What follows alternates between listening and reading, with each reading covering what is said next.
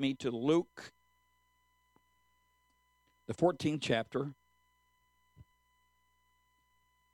couple things I'd like to do today that I rarely do. One thing that I have never done, but this morning I'd like to share a passage of Scripture that obviously is a God word for this season, where we're at, what we're doing, where we're going, what we want to see happen.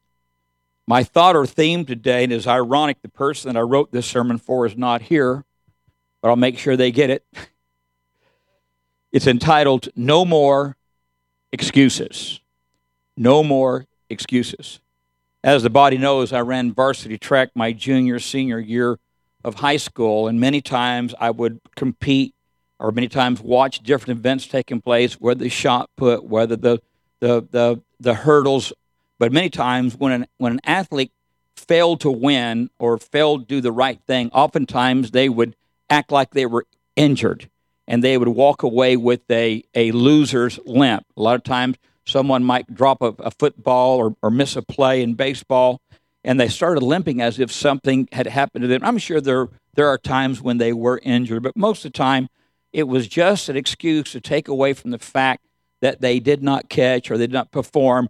A lot of people in life have been told that they are losers, that they're no good, they'll never amount to anything. And I disagree with that. I believe God doesn't make junk. If God has a wallet, your picture's in it.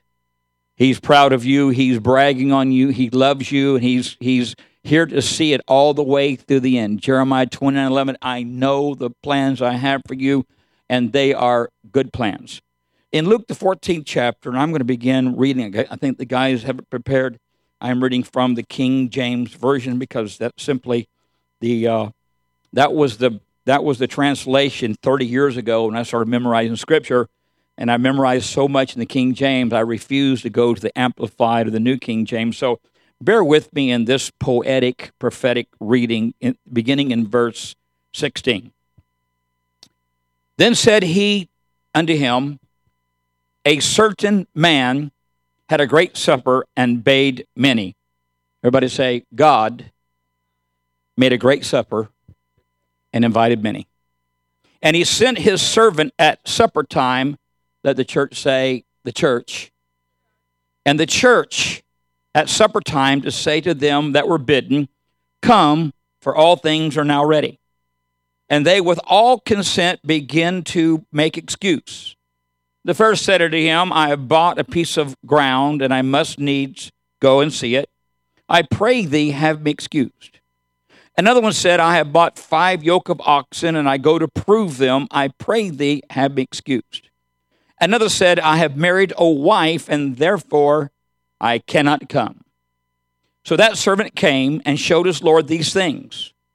Then the master of the house, being angry, said to his servant, go out quickly into the streets and lanes of the city, and bring in hither the poor, the maimed, the halt, and the blind. Look at somebody and say, us. We have been invited to an incredible dinner. We are the guests of honor, and we are what it's all about. And the servant said, lo, Lord, it is done as thou hast commanded, and yet there is room. Look at somebody and say, the harvest. There are multitudes in the valley of decision, the day of the harvest. The word says in the last days that entire nations will turn to God before the return of Christ. And I believe that is the message to us today, that we need to stop containing this wonderful glory, this wonderful word within the 4 walls of this church. But it's time that we go out and beckon them to come in. Notice what he says about the harvest. The servant said, Lord, it is done as thou hast commanded, and yet there is room. Look at somebody and say, there is still room at the cross for you. And the Lord said unto a servant, go out into the highways and hedges, and that sounds like Polk County and Ooltewah to me, and compel them to come in, that my house may be filled. Listen, God's planning a party, and he's going to celebrate, and there's going to be a full house there that's going to be a part of it. And I intend to be a part of that celebration. Do I have a witness in the building? And we are now at verse 23. Go out in the highways and hedges, compel them to come in, that my house may be filled. For I say unto you that none of those men which were bidden shall taste of my supper. Look at somebody and say, wow. We know God is a kind God. God is a gracious God. God is a loving God. The word said he came into his own, and his own received him not. But to as many as received him, to them gave he power to become sons of God, even those that believe on his name. Are there any believers in the building today? How many knows that God knew you would be here? Go ahead, give the Lord a hand clap. He knew you would be here. He knew you would come hungry, and you're going to not leave the same way when you came in. We are headed to Cracker Barrel. We're going to load that plate down. We're going to get biscuits and gravy and jelly and chicken and dumplings and okra and fried apples. They don't fry them. I don't know why they call them fried apples. Fried apples, and we're going to leave here full. And don't get so hungry this morning in the flesh that you leave me before this word is over. If you get up and leave from the sermon, I'll just assume you're headed to Cracker Barrel to get me a table, and I'll be right there as soon as I'm done talking to Pastor John on the phone. But I believe God knew we would be here, and I believe that God has something for us. I want to look, first of all, very quickly at the 3 excuses mankind will use not to be a part of the things of God. And the first thing that I want to mention is that the only difference between a workaholic and an alcoholic is a spelling.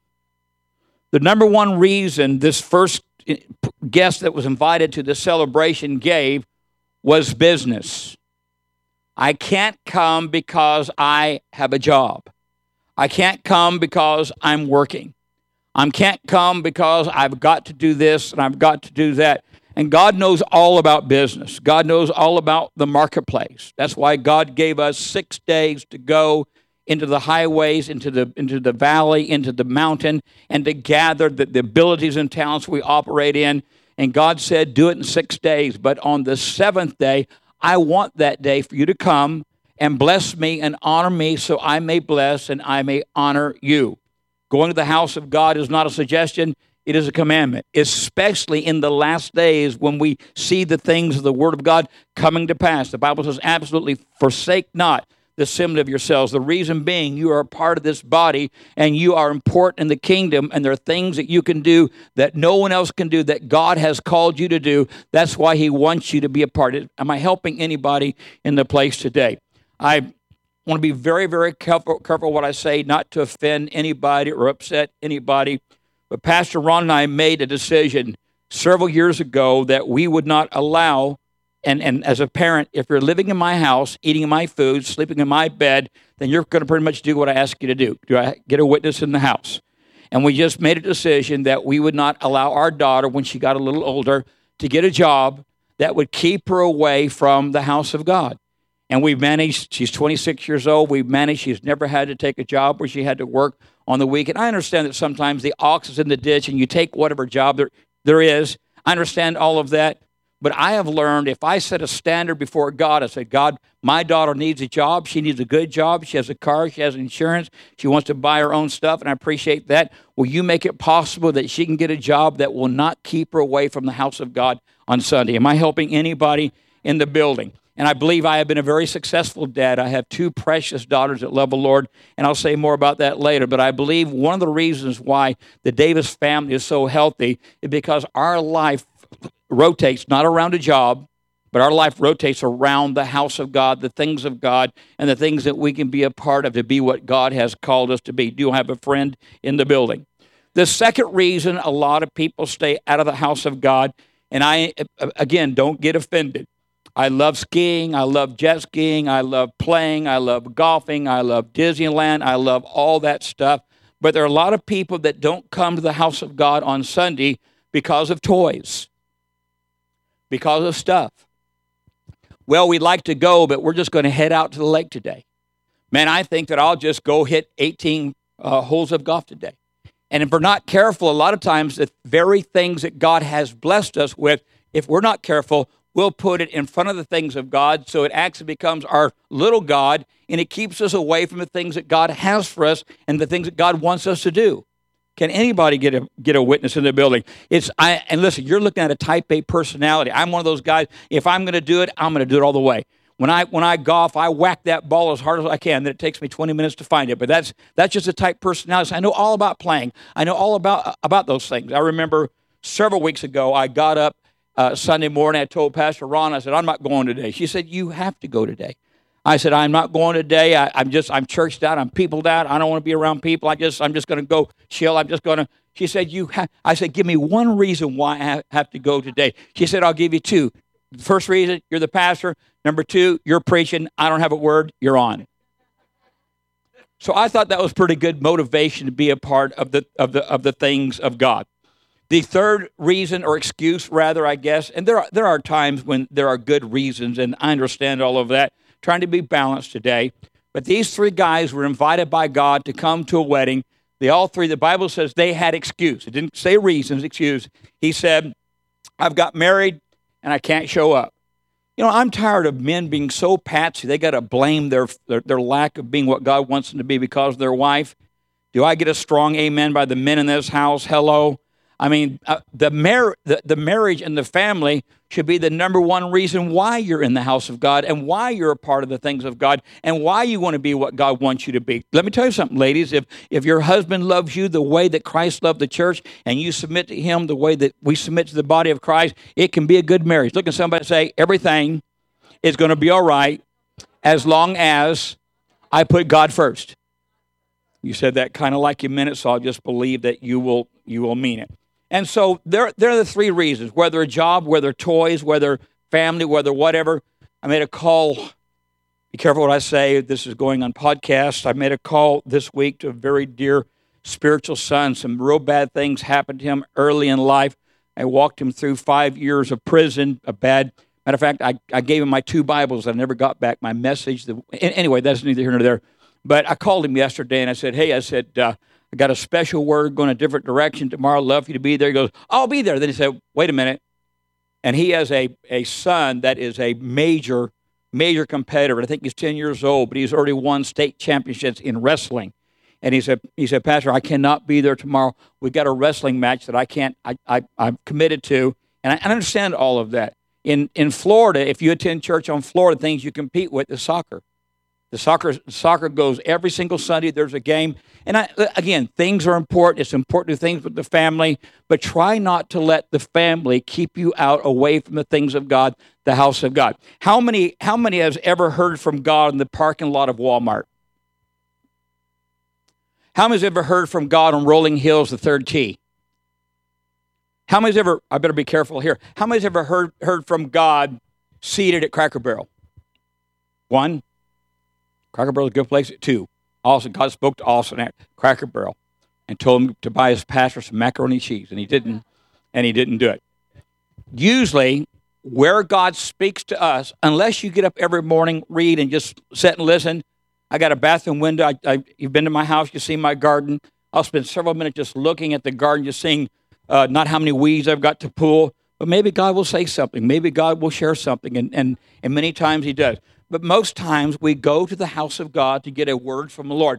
And how many knows we desperately need a word from the Lord? It's called spiritual food. You know what is so ironic?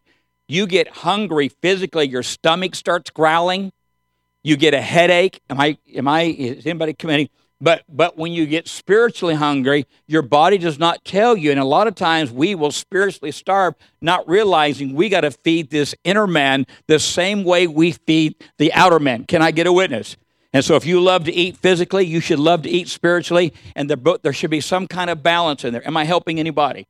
Let me show you the four categories that Jesus has invited to this wedding. He invited the poor, the maimed, the lame, and the blind. 4 categories. And when I look at these 4 categories, I can't help but reflect, first of all, the poor man representing Lazarus. The Bible says there was a certain beggar named Lazarus, and he fed from the crumbs that fell from the rich man's table, and he died, and he went to heaven. The rich man also died and went to hell. And so Father Abraham and Lazarus off in his bosom, he cried out and said, Father Abraham, send Lazarus, they may cool my tongue, for I'm tormented in these flames. And Abraham said, Son, in thy lifetime thou receivest good things, and Lazarus bad things, but now he is comforted, and thou art tormented. And here we see that being poor is all a mindset. You can I have a friend that's worth $38 million, but his salvation is a glass of wine every night before. Then I have friends in Port-au-Prince, Haiti, that do not even have a suitcase, but they love God. They're on fire for God. I think poor is all a mindset, because when you come to God, you realize God hath great joy and rejoices over our prosperity. He said, don't forget me, because I'm the God that gives you the power to get wealth. Every one of you have ability or a talent to go take the resources of the world, invest it, turn around, and not be broke. If you be willing and obedient, Isaiah 1:19, ye shall eat of the good of the land. God wants you blessed. God wants you to get away from that poverty mindset and get to the mindset of, there are things that God has for me. I'm not going to allow the enemy talk me out of them. I'm going to pursue them. I'm going to kick down the devil's door. I'm going to go into his house, and I'm going to see the things he's taken from me. I've been broke long enough. I've been poor long enough. I'm tired of eating Spam. I want some ham. Hello. I want some heaven here on earth before I get to heaven. Can anybody relate to that? And I'm talking to people that work hard. I'm talking to people that know exactly what I'm talking about. So when you come to God broke, he gives you the word and the ability to get out of that poverty hole and be blessed.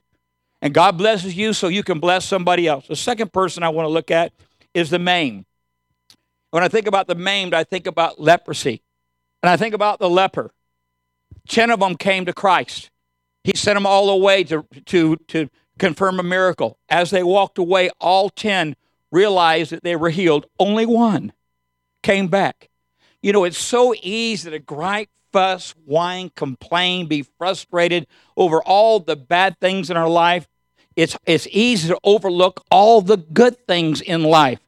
I remember 20 some odd years ago, I took 12 kids to Port-au-Prince, Haiti, and there we did a crusade. At that time, it was the largest church of God in the world, and the kids went out in the streets. We had the Jesus film. We went into the jungle. I mean, it was quite an eye-opener. I took a married couple that was really struggling in their marriage. They were very close to me, very strong supporters. In that week, God healed their marriage. Of the 8 kids that I took to Haiti, 4 of them are now in full-time ministry. But ironically, when we got to Port-au-Prince, we got there, but our luggage did not. And we had girls on the trip.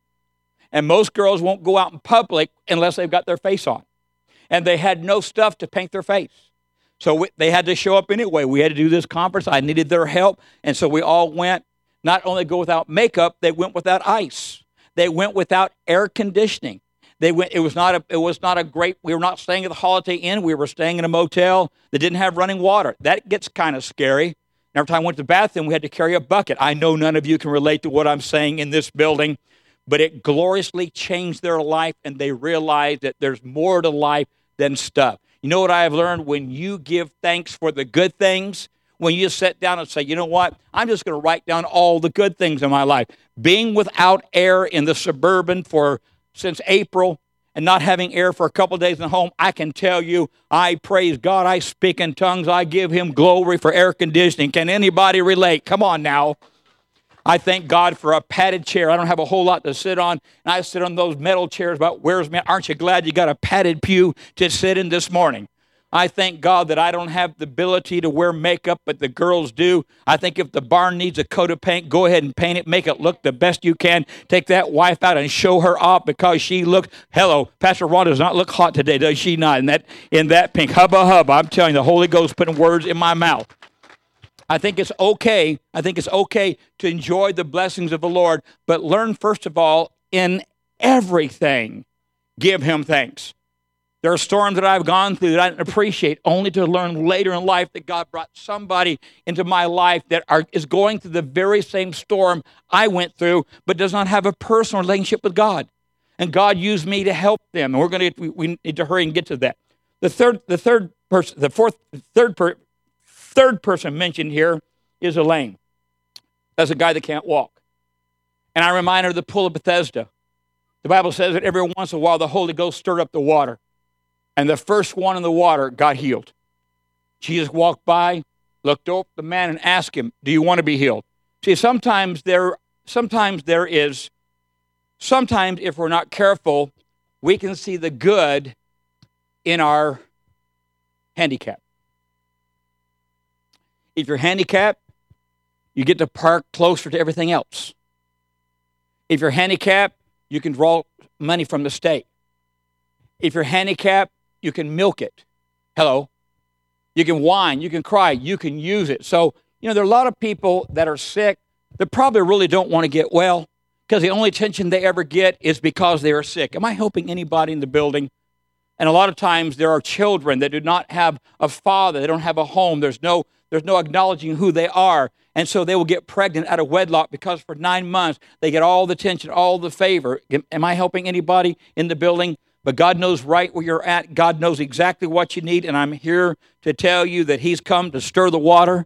He's come to heal. He's come to provide. And I believe if you'll focus on that, like the man of Pool of Bethesda, I believe you can take up your bed and walk. I don't believe you got to be attacked all your life physically. The problems of the life, the problems of the body. You're looking at someone that was healed of colon cancer for years and years.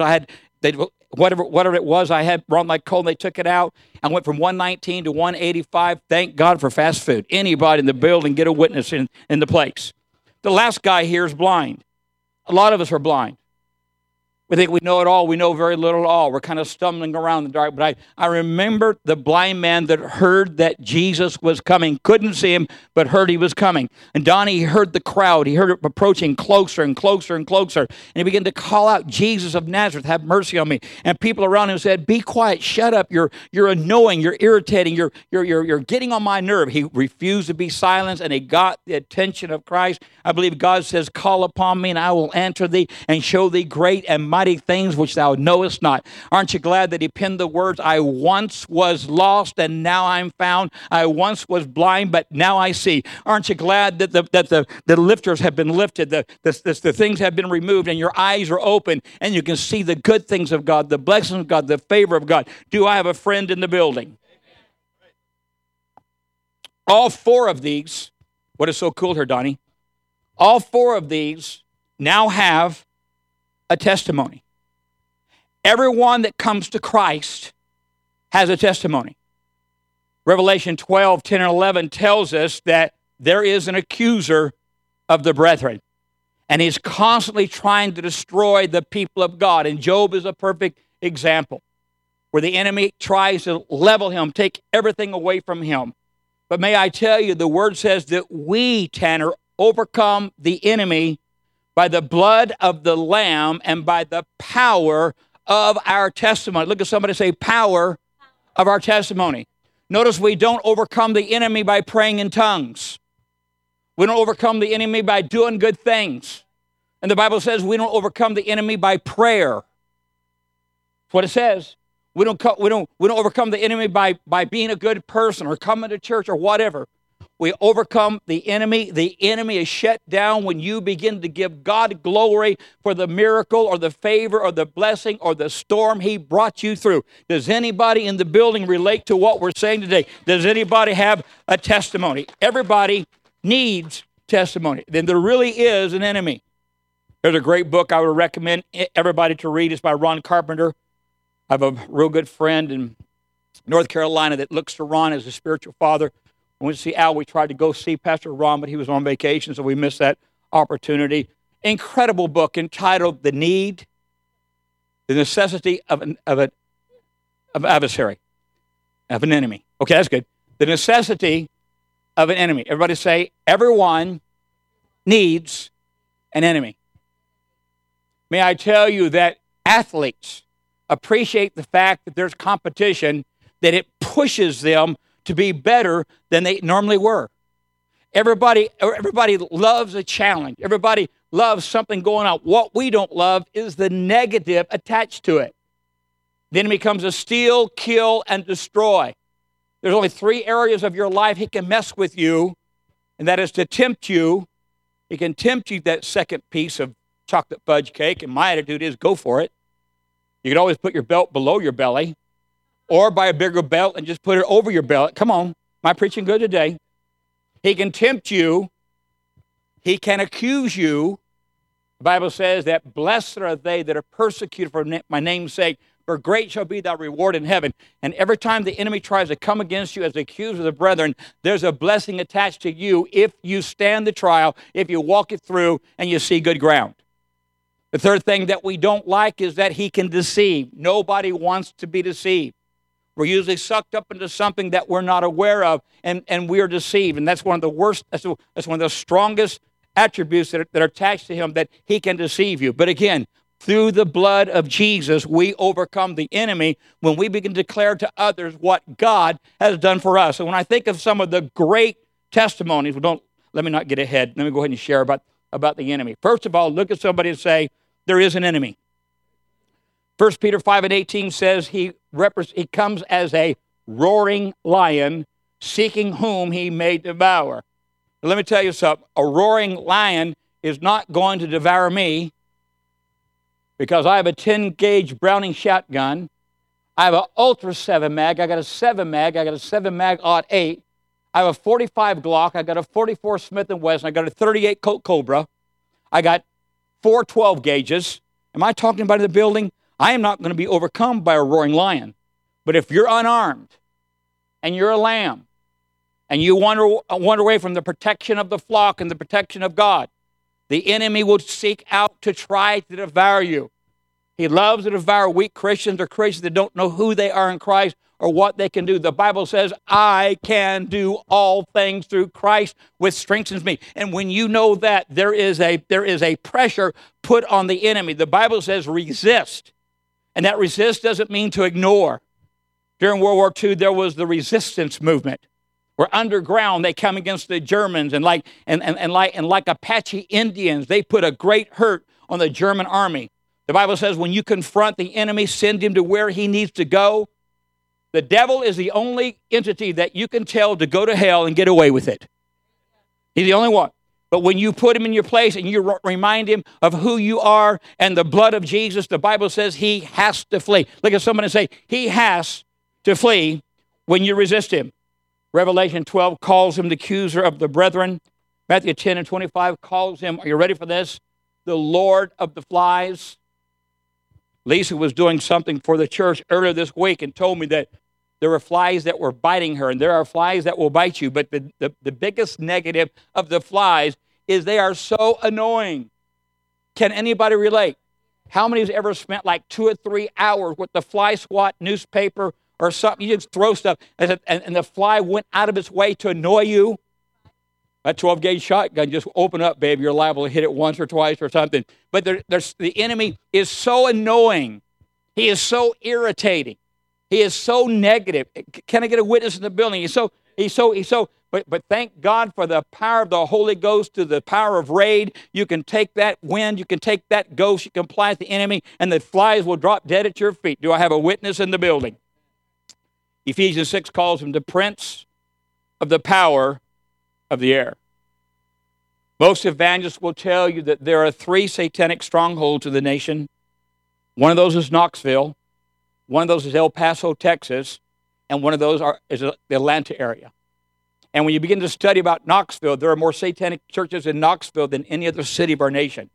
When you go to El Paso, you're right there on the border of Juarez, Mexico, which is the capital of the Santeria, which is the Catholic voodoo, which is a satanic worship in Espanol. So when you begin to look at different cities, you will find some cities have their own reputation, have their own character. Can anybody relate? Philadelphia is called the city of brotherly love. San Francisco is taken, and they distort that brotherly love. Every city has strongholds, different strongholds that operate in different ways. Am I confusing you? Dalton, Georgia is the divorce capital of the nation. More divorces in Dalton than any other city per capita. What does that mean? There's a spirit of divorce that rules over in Dalton. I was at a church one time. It was a tough church, tough thing going on. I'd never seen a congregation. Let me rephrase that. I never seen people so backbiting, so negative, so critical, so just literally no positive, no good whatsoever. I was with the pastor. He was a young pastor. And I said, Pastor, what does the name Sylacauga mean? And he said, I don't know. I said, you need to find out. He did research. The name Sylacauga meant buzzard's roost. And I said, Pastor, I'm telling the truth. It's an Indian name. It's called Buzzard's Roost. And I said, Pastor, there's a demonic spirit in this city that's critical, that it's negative, it's controlling, and that's the things you need to fast and pray and come against. And within just a few years, he was pastoring a very powerful church because they took authority over that particular entity. Now, Cleveland, Tennessee, I believe is a plethora of all kinds of demonic strongholds. Can I get a witness in this building? For a church to host so many ministries and have so many colleges and so many world-famous evangelists and singers and people, it's scary how intimidating this city can be when you just realize if you come, you've never been here before, you come, it's like you feel like, anybody feel like sometimes you get so hot and sticky you just need a shower? Yesterday I was so hot and miserable, my boxers looked like swimming trunks, so I just jumped off in the lake. The lake has springs. The water was ice cold. I said, come on in the water, boys. Come on in, boys. The water's fine. From, what movie was that? Soggy Bottom Boys. Yeah. Anyway, there are times you'll be around things. You'll be around stuff. You just feel icky. That's use the Spirit of God. That's use the Spirit telling you this is a stronghold. This is the entity you need to come against. 2 Corinthians 11 says that he comes as an angel of light. He represents himself as truth. He represents himself as the only way. The Bible says, many shall believe a lie and be damned. But aren't you glad that we overcome him by the power of our testimony? I know people in life, be very careful what I say, that 20 years ago were gloriously delivered from homosexuality, gloriously delivered from Satanism, gloriously delivered from pornography. But as they grow in the Lord, we got to be careful that we don't get attached to the spirit of pride, that we start being blessed, we start prospering, we buy a nice house, a nice swimming pool, we drive nice vehicles, and then we get to a place where we don't want to be reminded of where we have been brought out of. But that's the testimony that God has given you, because there are people still trapped in homosexuality, still trapped in alcoholism, still trapped, and you are the key to opening a lock that's got them under control and the power. And if you keep your mouth shut, you're not being what God's called you to be, the salt, the light of the earth. Do I have a friend in the building that will confirm that? When I think of testimonies, I think of Joseph's testimony, where he told the brothers, what you did was for evil, but God worked it for your good. When you look at the life of Joseph, there was nothing fair about that story. There was nothing fair about him being sold. There was nothing fair about him going to prison. Nothing fair to the 13 years. There was nothing fair. There was nothing, and he didn't even want to be Lord over Egypt. But that was the plan that God had for him, and that was his testimony. When I think of testimonies, I think of Esther. Esther went out of her way to remain a virgin. Esther was selected to be the queen, went through all the process, served the king. But because she had a testimony, she had faith in the uncle and the God that her uncle her cousin had introduced to. She had the courage to go before the king and say, there's something that's not right, it's out of order. And God used her to spare the entire Jewish nation. And had that not happened, Jesus Christ could not have come from that lineage. There's a reason why you go through some of this stuff.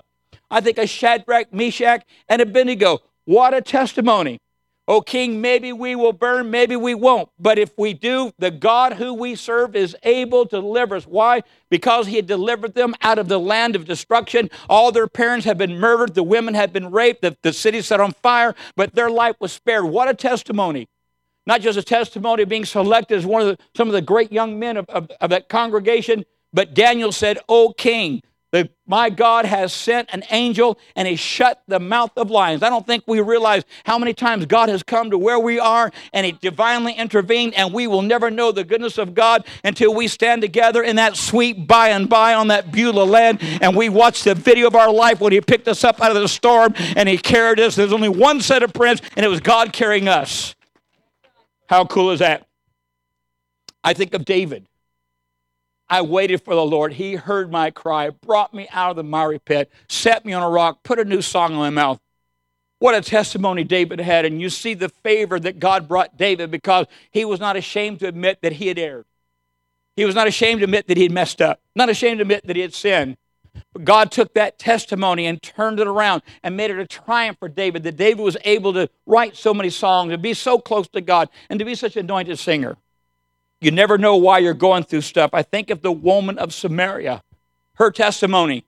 She ran back into the town and she said, come see the man who knew that I was promiscuous, who knew that I was loose, made no attempt to hit on me, treated me like a woman, shared with me the plan of salvation, told me about the river of living water that would never perish, that would never run dry. And the Bible said, listen, look at what I said, the Bible said that half the city came to God because of her testimony. Wouldn't it be something if you stand before people and say, I once was lost, but now I'm found. I'm blind, but now I see. I was a loser. I was despondent. I was broke, busted, and disgusted. But then I met a man who knew what I was, but he made no attempt to take advantage of me. But he laid down his life. He came into my heart, and now I am free, free, free. Thank God I am free. Like a bird out of prison, I'm free. Oh, I wish I had 30 more minutes. I haven't even started the message. I really haven't.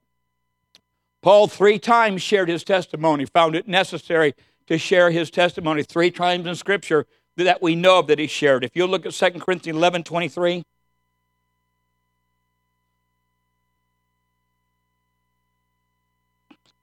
I've read this chapter several times in different translations.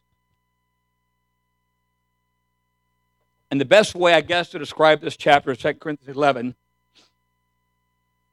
is that there were some people doing some things in the kingdom to spite Paul, to destroy Paul, to shut Paul down.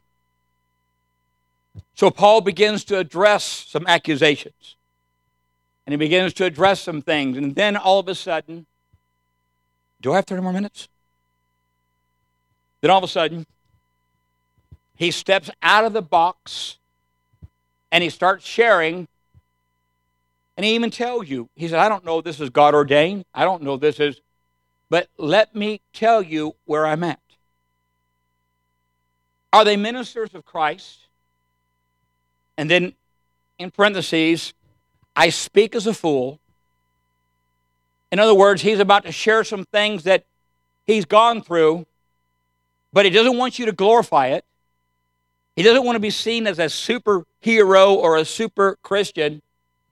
He's just telling you some of the steps that the righteous endure. There was a song in the late 60s that said, I beg your pardon. I never promised you a rose garden. In this world you shall have tribulation, but be of good cheer, for he hath overcometh the world. Everything is not hunky-dory. Everything is not peachy cream. Everything is not awesome and phenomenal and incredible. And I think sometimes the world gets tired of our salutation. How you doing, brother? Oh, incredible. God has so much blessed me. And all their kids were on drugs. I'm serious. We don't have to act like that we are immune from temptation, attack, and frustration. We don't have to act like we are so spiritual that no negative, no hurt, no harm comes our way. Bad things happen to good people. That's why there's a good God that we call upon in the time of trouble, and he hears our cry. He's not without ears. He's not without emotion. He's not without feeling. He loves you. The word says, in him we live and move and have our being. Let me give you a revelation that I got on that. Jesus never married, never had kids, never was a grandpa, never rode a jet ski, never hit a golf ball, never shot quail out of the sky, never went shopping. I think sometimes Jesus laughs with us when we do dumb things. I really do. I think Jesus loves the thrill of going 78 miles an hour on a jet ski and then flip it sideways and throw him off and let him tumble through the lake. I think he loves children. I think he loves being a grandpa. Can I change the wording around? In him we live and move and have our being. But may I say, in us, he lives, he moves, he has his being. He is complete when we are connected to him. You can't be loved and not have something to love. And when we connect to him, it's a whole nother world. The slate is white clean. Old things are passed away. All things are become new. We're brand new children, walking a brand new walk, learning a brand new language, doing what he's called us to do. And it's okay to mess up. The greatest of God's champions, I could give you the list if we had time, were failures. They were losers. They did dumb things. They had challenges sexually. They had challenges financially. They had challenges with pride. They messed up.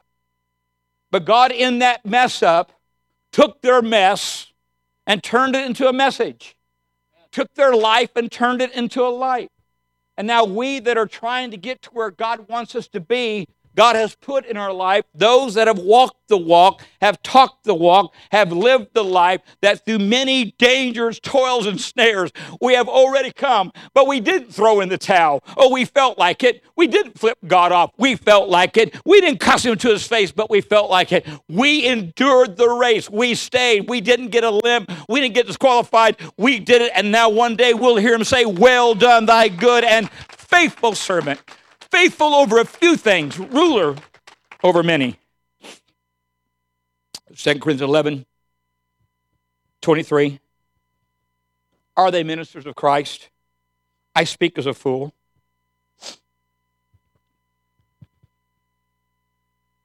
I am more.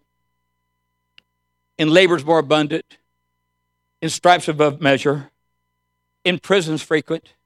In death oft. Of the Jews, 5 times received I 40 stripes, save one. Thrice was I beaten with rods. Once was I stoned. Thrice I suffered shipwreck. A night and a day have I been in the deep. In journeys often, in perils of waters, in perils of robbers, in perils by my own countrymen, in perils by the heathen, in perils in the city. Someone say, turn the page. In perils in the wilderness, in perils in the sea, in perils among false brethren. In weariness, in painfulness, in watchings often, in hunger and thirst, and fastings often, besides those things that are without, that which comes upon me daily, the care of all the churches. What a testimony. Can anybody relate?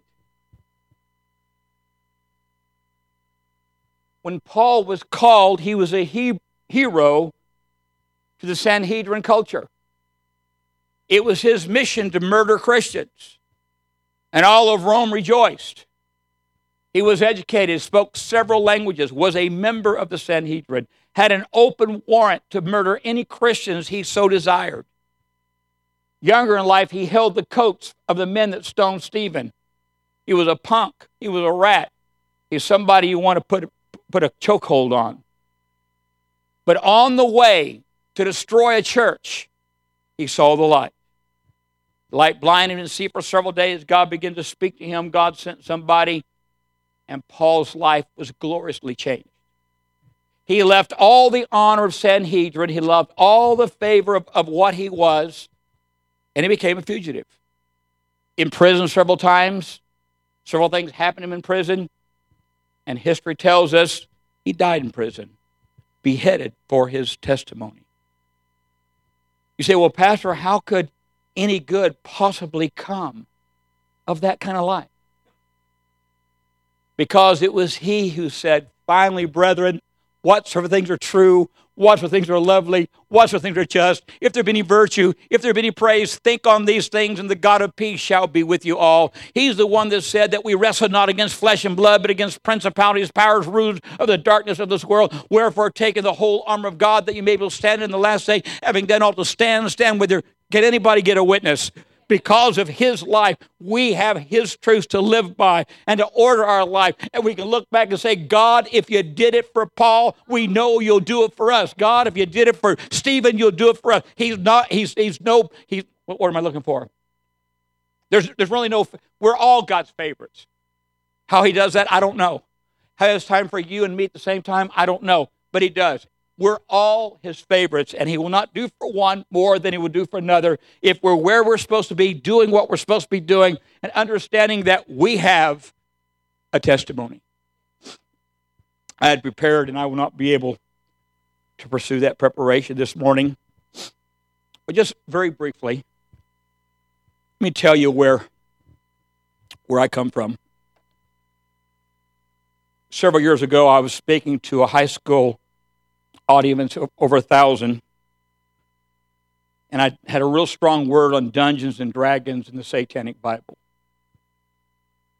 When I did a study of the Satanic Bible late at night in Memphis, Tennessee, I had a voice speak to me and say, if you'll open the door, I'll show you my glory. I don't believe it was Satan. I think it was a demon. I was in Hamilton, Ohio, preaching. Tremendous church. The church, the balcony went way up. And on the back row, before he went to the balcony, I saw in the middle, while I was preaching, a demonic entity. Looked like a gremlin, had fingernails 15, 20 inches long. And it came up to a person on the back row. Was taking the like knives and stabbing in the woman's head, stabbing. Later that afternoon, after lunch, I told the pastor, I said, Pastor, I need to tell you something. Something I saw, and I told him. And when I explained the woman that I saw, he paled immediately. And he said, we don't know what we need to do. We've just realized she's embezzled thousands of dollars from the church, and we don't know how to pursue it. God showed me that. City of Faith one night, my blood pressure was 60/40. They turned me upside down to get the blood rushing through my head. The doctor warned Pastor Rhonda I may not live the night. That night as I was laying there in bed, I awakened. There was a nice-looking guy, dark hair, dark eyes, dark eyebrows, clean-shaven, a black, I think it was a polo T-shirt, black jeans, black sneakers. And he looked at me and said, you're going to die. Your time is up. God's getting ready to call your name. Fell asleep, woke up. Again, there was an entity standing next to me. Blonde-haired, blue-eyed, tan, white shirt, white pants, white tennis shoes, and said, you're not going to die. You're going to live. God's not done with you. That next morning, when Pastor Rhonda came in, I said, what in the world was going on last night? She said, what do you mean? I said, those guys that came in my room, one said I was going to die, and the other one said I wasn't going to die. She said, Hank, I've been sitting outside this door all night long.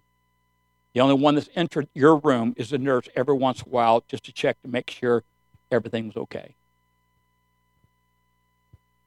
There is an enemy, and he's real. The enemy is a liar. Doesn't know how to tell the truth. So if you feel like he's fighting you in a certain area, that's probably the area God is just about ready to give you favor, to give you blessing. I came from a Leave It to Beaver home. My mom never worked, was with us every morning, made breakfast, every lunch, was there with us, did homework with us. My dad pastored church my entire life. That's all I've ever known is the life of a preacher's kid. Played 7 or 8 musical instruments in church. I would play an instrument. Someone gets saved, play that instrument. I would go to another instrument. Pastor AC, I finally wound up with a kazoo because nobody could play the kazoo like I could. But I played music all my life in church. I loved church. We didn't go to church once a week or twice a week. We went to church 4 times a week. On Friday night, we had was called the YPE. That was Young People's Endeavor. It had nothing to do with youth. I never had a youth pastor. That just gave Dad another night to preach. My dad preached 4 times a week. I'm not exaggerating. My dad has an earned doctorate in theology. And if you're ever around him, you realize he is full of wealth of the things of God. Never had a youth pastor, never journaled, never had my own relationship with God. And Keith, that's what I appreciate about our youth group. They know there is a God. They know how to communicate. They journal. They pray. They worship him. But I always worship my parents' God. I went to the church they selected. I sang the songs they orchestrated. I sat through Bible studies that my dad did. Can you understand? I knew my parents' God, but I didn't know him as my God. While I got very young in life, 2 or 3 times, I felt the incredible power of God and really felt real strong that I was called into ministry. But at the age of 18, I had a scholarship for UCLA. UCLA was 30 miles away. It took 2.5 hours to get there, 3 hours to get back. And the one time I went to go check it out, there were 3 shootings on the freeway. So I decided not to go to UCLA. I went to law school. And in law school, I got horrifically disappointed with law enforcement. I started hanging around cops, highway patrolmen that laughed about taking drugs away from the kids. You got to remember, this is 30-some years ago. Taking drugs away from the kids and using the kids. So I decided I want to be a lawyer. And I don't want to be a studied lawyer. I want to be a court lawyer. That's what I wanted to be. After I didn't want to be James Bond anymore or Superman, then I went into the Batman phase and then the lawyer thing. And so 2 years of law, got disillusioned, started a construction company. At the age of 24, was the youngest contractor in Southern California. I built Robert Schuller $1 million library, Anaheim Hills. There are 4 homes there I built. They're now appraised at over $1 million. I built a Red Lobster. If you ever go to Los Alameda's racetrack there in Orange County, I built those 4 2-story, real nice executive offices. I thought that's what God wanted me to do. But in all the construction, I met a girl. Fell in love with her. Convinced her to marry me. She graduated in May. I married in August. And for the first couple of weeks, everything was hunky-dory. Door open. I began to use marijuana, began to use alcohol. After a year and a half of marriage, I began to abuse cocaine, peyote, Valium. Weighing 119 pounds, freebasing, shooting coke between my toes because I didn't want the contractor to see the marks in my arm. She decided this was not the life God called her to live. She moved here. We're divorced 3 years. That night, the night before she left to go to Tennessee, I went to the house of God. There was a call given. I accepted. I went. I gave my heart to the Lord. It wasn't a big, flashy ceremony. There were no prophetic words. I walked out in the parking lot. My car had been repossessed during the service. Had a hard pack of Marlboro in my pocket. Pulled a cigarette out. Began to walk home. Lit it. And I said, you know what? I don't need this. And I threw it in the gutter. I never smoked another cigarette in 33 years. Never went through withdrawals. Never went through any. Went home. There were 5 or 6 guys at my house. I had a big, fancy glass table, a huge piece of, I paid several $1,000s for that piece of petrified wood. There were 4 guys chopping coke, snorting coke, shooting coke around the table. I walked in the living room. I said, God, guys, I just gave my heart to God. I don't want to eat more drugs in my house. You're welcome to take all my drugs. I went into every room in my house, and in those days, MAGA, we didn't apply the blood, we pled the blood. We were old-time Pentecostal. I plead the blood of Jesus in this room. In every room, something left. In every room, something left. What was there was not welcome. What was there was a trespasser, what do you call it when you camp on somebody's land and you don't belong there? Yeah, a squad. What was there? A squad. It didn't belong there. As a child, I've been dedicated to the glory of God. At the age of 5, I caught on fire. They said I have scars the rest of my life. Been run over, had lawnmower shoot a screw through my leg like a bullet. So many times, God, it's just spared my life, divinely spared my life. God never intended for those squatters to have any place in my life. And pleading the blood, applying the blood, speaking the blood, singing the blood, reading the blood, dancing the blood. If blood's involved, there's victory. No matter how you apply it, no matter how you plead it, you get it out there and you stand on that blood that will never lose its power, that has the ability to heal and to cleanse and restore. There will be a change in your life. When I got back in the living room, all the guys were gone. My hash pipes, my hash, all my coke, all my roach clips, all my stash, all my pornography. Steve, I went to the kitchen. They took all the wine, and there was not even a wine cooler mix. They took the wine cooler mix. They took me serious. They realized that when I walked in that room and said, guys, I've given my heart to God. There'll be no more drugs in my house. That was 33 years ago. I have been clean for 33 years. God gloriously let me go through no withdrawal, no sweats, none of that stuff. Gloriously healed. Wasn't too long. About 5 minutes. My brother said, hey, let's go play racquetball. I weighed 119 pounds. I looked like walking death. Horrible sockets under horrible emptiness in my eyes. Skinny like a skeleton. Went and played about 15 minutes of racquetball. Found myself in the bathroom regurgitating. I was so miserably I had so abused this body. My brother took me to a place called Adam and Eve. It's world-renowned. Guy and girl, special coaches, special trainers. And I made up my mind I was going to get back in shape. I started working out. And it was the rebound on the rebound. That became my nemesis. That became something that I felt like I could do well. I began to eat about 200 grams of protein a day. I worked out every single day but Sunday. Literally worked out. I do legs and back one day. I do arms and shoulders one day. And I rotated everything out. And one day, Mr. Teenage America, Mike McClendon, came up to me and said, hey, I want to talk to you. I said, okay. Mike was Mr. Teenage American. He went on to win Mr. Gold. He won Mr. California. Heavy, serious competitor in bodybuilding. Introduced me to Rachel McClish, Bob Bergson. I worked out with both of them. I put weights on the rack for Lou Ferrigno. I met Arnold Schwarzenegger. He didn't work out. He just came in to show up. It was really a top class. It was a top class place. And Mike said, Hank said, I want you to be my workout partner. I said, Mike, he's bench pressing 400 pounds correctly on the neck, thumbs behind the bar. I said, Mike, I can't. He said, that's not the point. He said, you're the most consistent person I've seen in here. I want you to be my workout partner.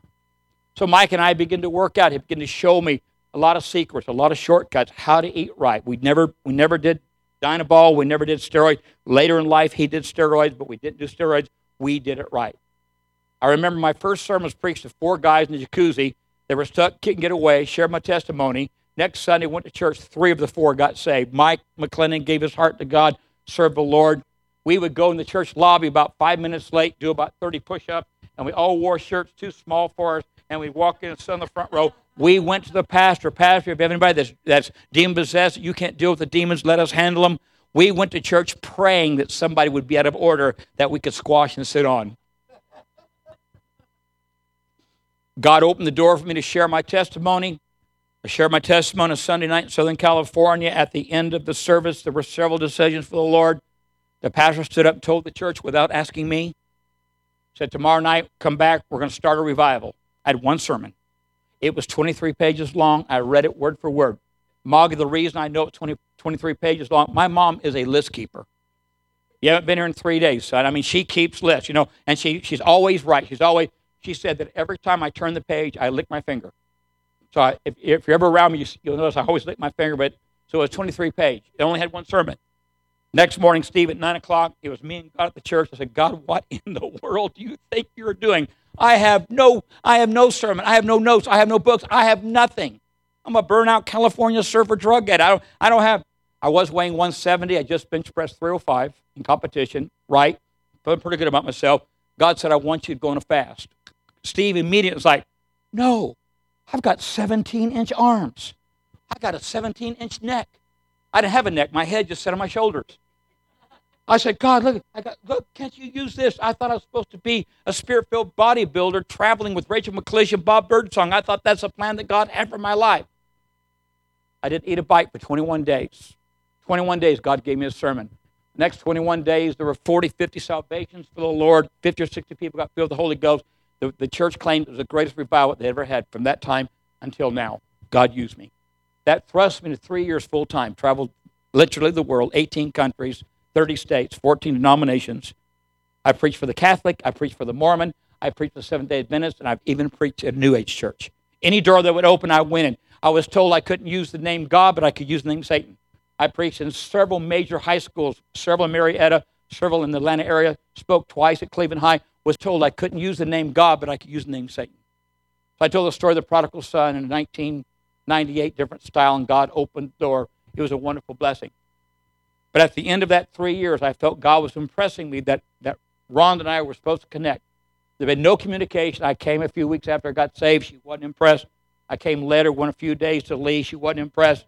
She'd been dating some pretty cool guys and felt like that was for God's plan for her life. God opened the door for me to go to Dalton, Georgia, the divorce capital of the nation. Cedar Valley Church of God at that time was running over 1,000. Powerful, incredible church. And in that revival, I flew in Saturday. Friday night, my parents' home had been broke into. I lost a gun collection, lost some real serious stuff. And I was walking outside, down by the side of the church right there by the house, and I said, God, what in the world is this all about? My God, I'm tithing 20%. I've given you my life 3 years. I've traveled the world. I've gone without. I'm not dating. What's this all about? And God said, this next year will be the greatest year of your life. That was New Year's Eve. My parents got married on New Year's Eve. We went out to eat. We came back early. The robbers were in the house. We got there. They left out the back door. And so the next day I flew into Atlanta. Pastor picked me up Saturday night. The pastor's home. In those days, we actually stayed with the pastors. We didn't go to a motel. Pastor's home. The pastor came in and said, I don't know what he called me. Probably Brother Davis because he was so formal. Maybe he said Hank. He said, Hank, it's for you. I've never been to Dalton. Didn't know anybody in Dalton. Nobody knew I was there. Nobody had my phone number. And he said, it's Rhonda. Well, let me tell you what I had done. Bring me a chair.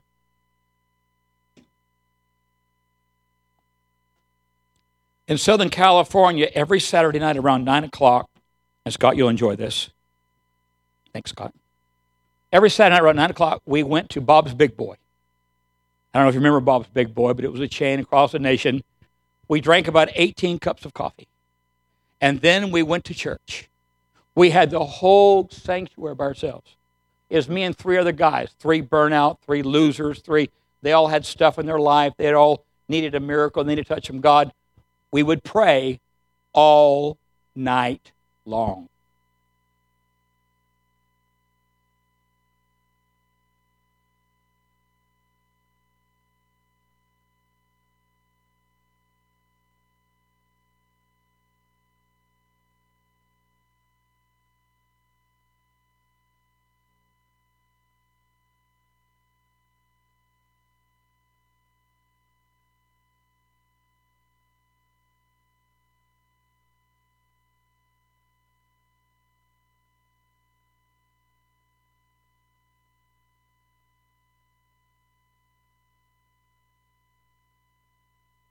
Give it up for our sound crew.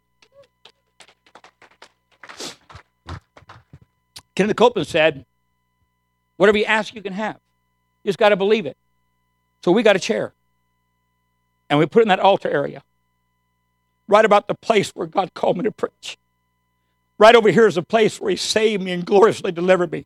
Right here in the front of the pulpit is where he filled me with the baptism of the Holy Spirit with the evidence of speaking in tongues. Right about in this area, we set a chair. We said, okay, guys, here's what we're going to do. We're going to ask the Lord to astro project Rhonda from Lee College to Westminster, California. Man, we got around that chair. We held hands. We chanted.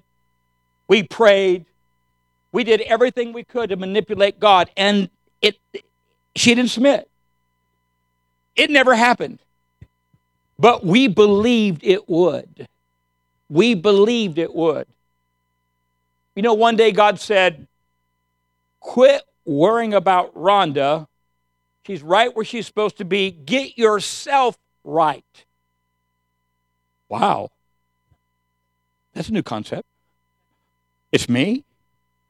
I thought it was her. She abandoned me. I'm freebasing. I'm doing drugs. I'm hooked on pornography. I'm cussing. I'm carrying a loaded gun, 9mm. Just did a big hash deal. 2 of my friends that's neither here nor there. It's not me, it's her. I said, no, it's you. Me.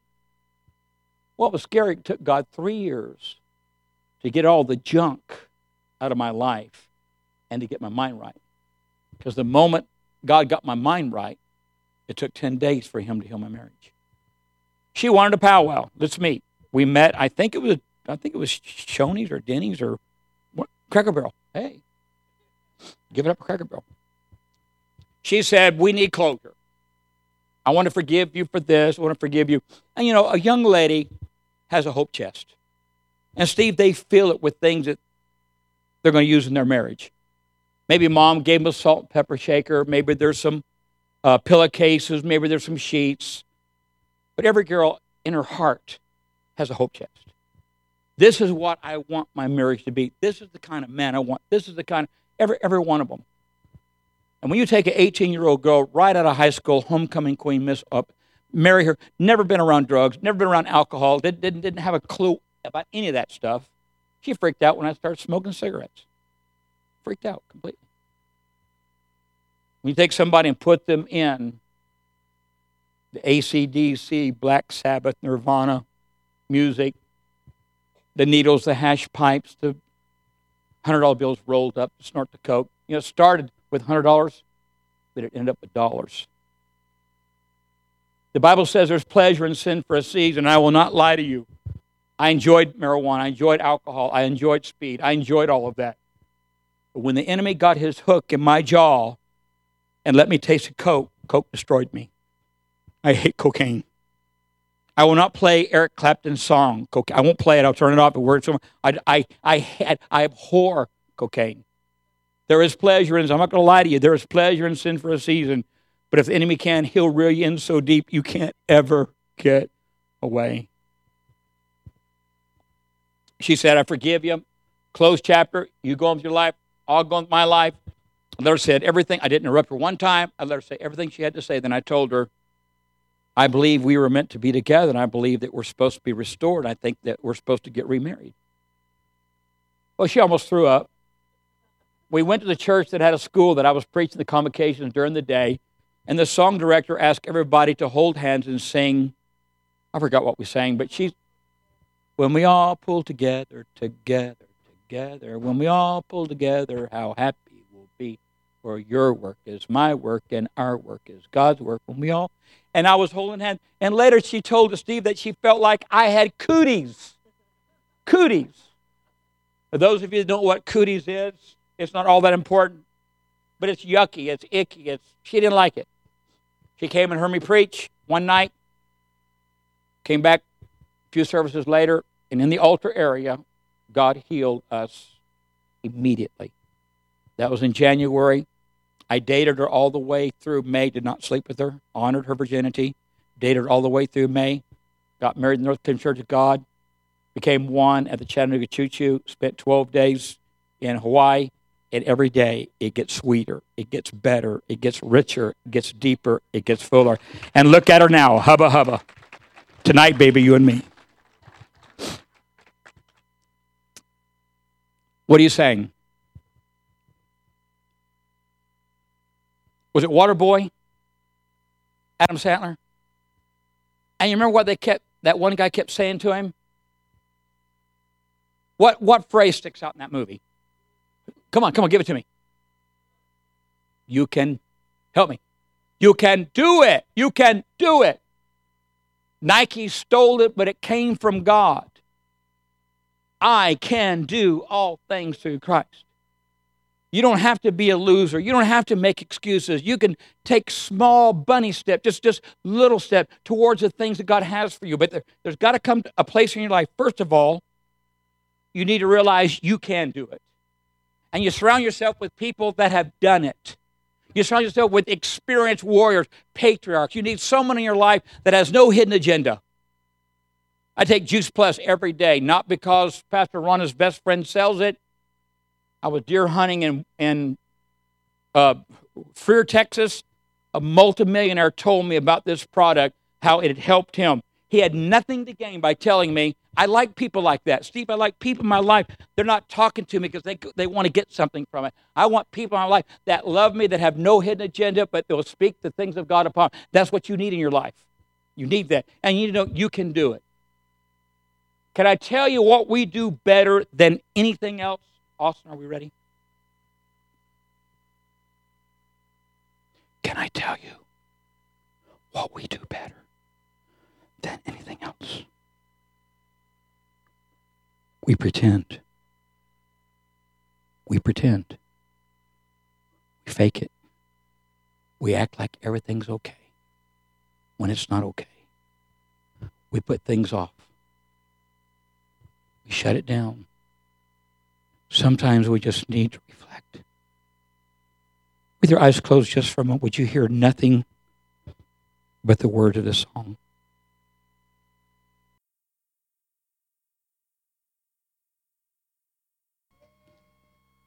As every head is bowed, as every eye is closed, God can handle our weakness. He can handle our frustration. He can handle our fears. With that temporary hedge we hide behind, that facade, that mirage. Everything is not all right in my life. There are some bad things happening right now in my life. There are some things that are out of order in my life. Financially, things are not the way it's supposed to be in my life. I'm losing things. Phone calls from creditors, repossessed, hurt, embarrassment, shame. Easy to hide behind the suntan, easy to hide behind the muscles, easy to hide behind the BMW, easy to hide behind the Louis Vuitton. But Lord, I need to tell you the truth. Everything is not all right in my life. You're here this morning and you've wandered away from God and you're not where you're supposed to be. And today you have sensed not guilt, not condemnation, but affection, passion. Sense the presence of God in the singing. Sense the earnesty of God in the message. Touched by the song by Scott Kerpane a few minutes ago. No more pretending. Pastor Frank, don't embarrass me. Don't call me out. Don't bring attention to me. But I just need to acknowledge today everything's not all right in my life and I'm not where I need to be with God. And I know it. If that's where you're at. Just put your hand up. Put it right back down. Is there one? Yes. Is there another? Yes. Is there another? Today was all about you. Today was all for you. Today, God provided himself to you. Father, we acknowledge that void in our life. We acknowledge that darkness. We also acknowledge the tug. We also acknowledge the call. For a long time, you've been tugging at our heart. A long time, you've been calling us.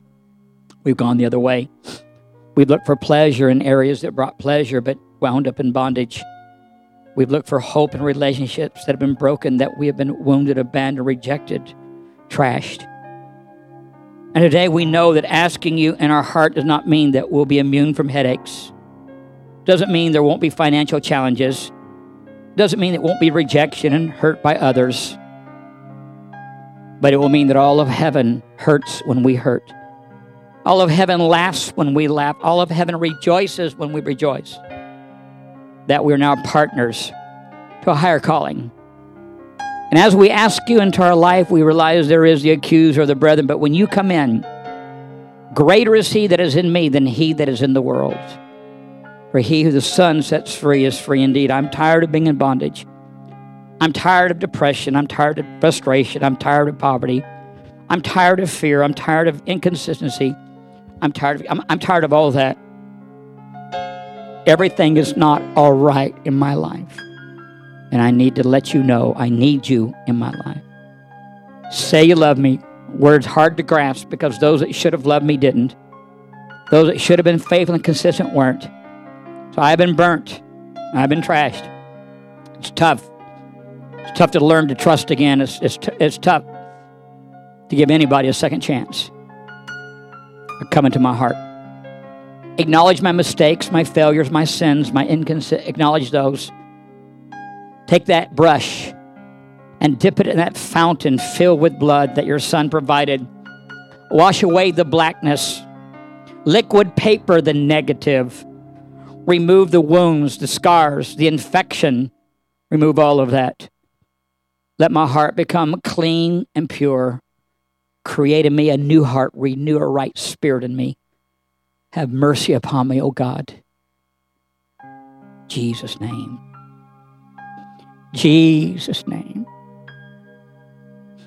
Now, whether you plead it, whether you apply it, whether you sing it, whether you declare it, would you declare right now in the name of Jesus, the blood that will never lose its power is flowing in my vein. The DNA of God that was put in me from creation has come alive. God's blood is in me. All life is in the blood. The blood of Jesus has washed me, cleansed me, restored me, give me purpose, give me hope. And it flows in me. In Jesus' name. Is he not a great God? Is he not a good God? Is he not incredible? Is he not phenomenal? We love him because he is.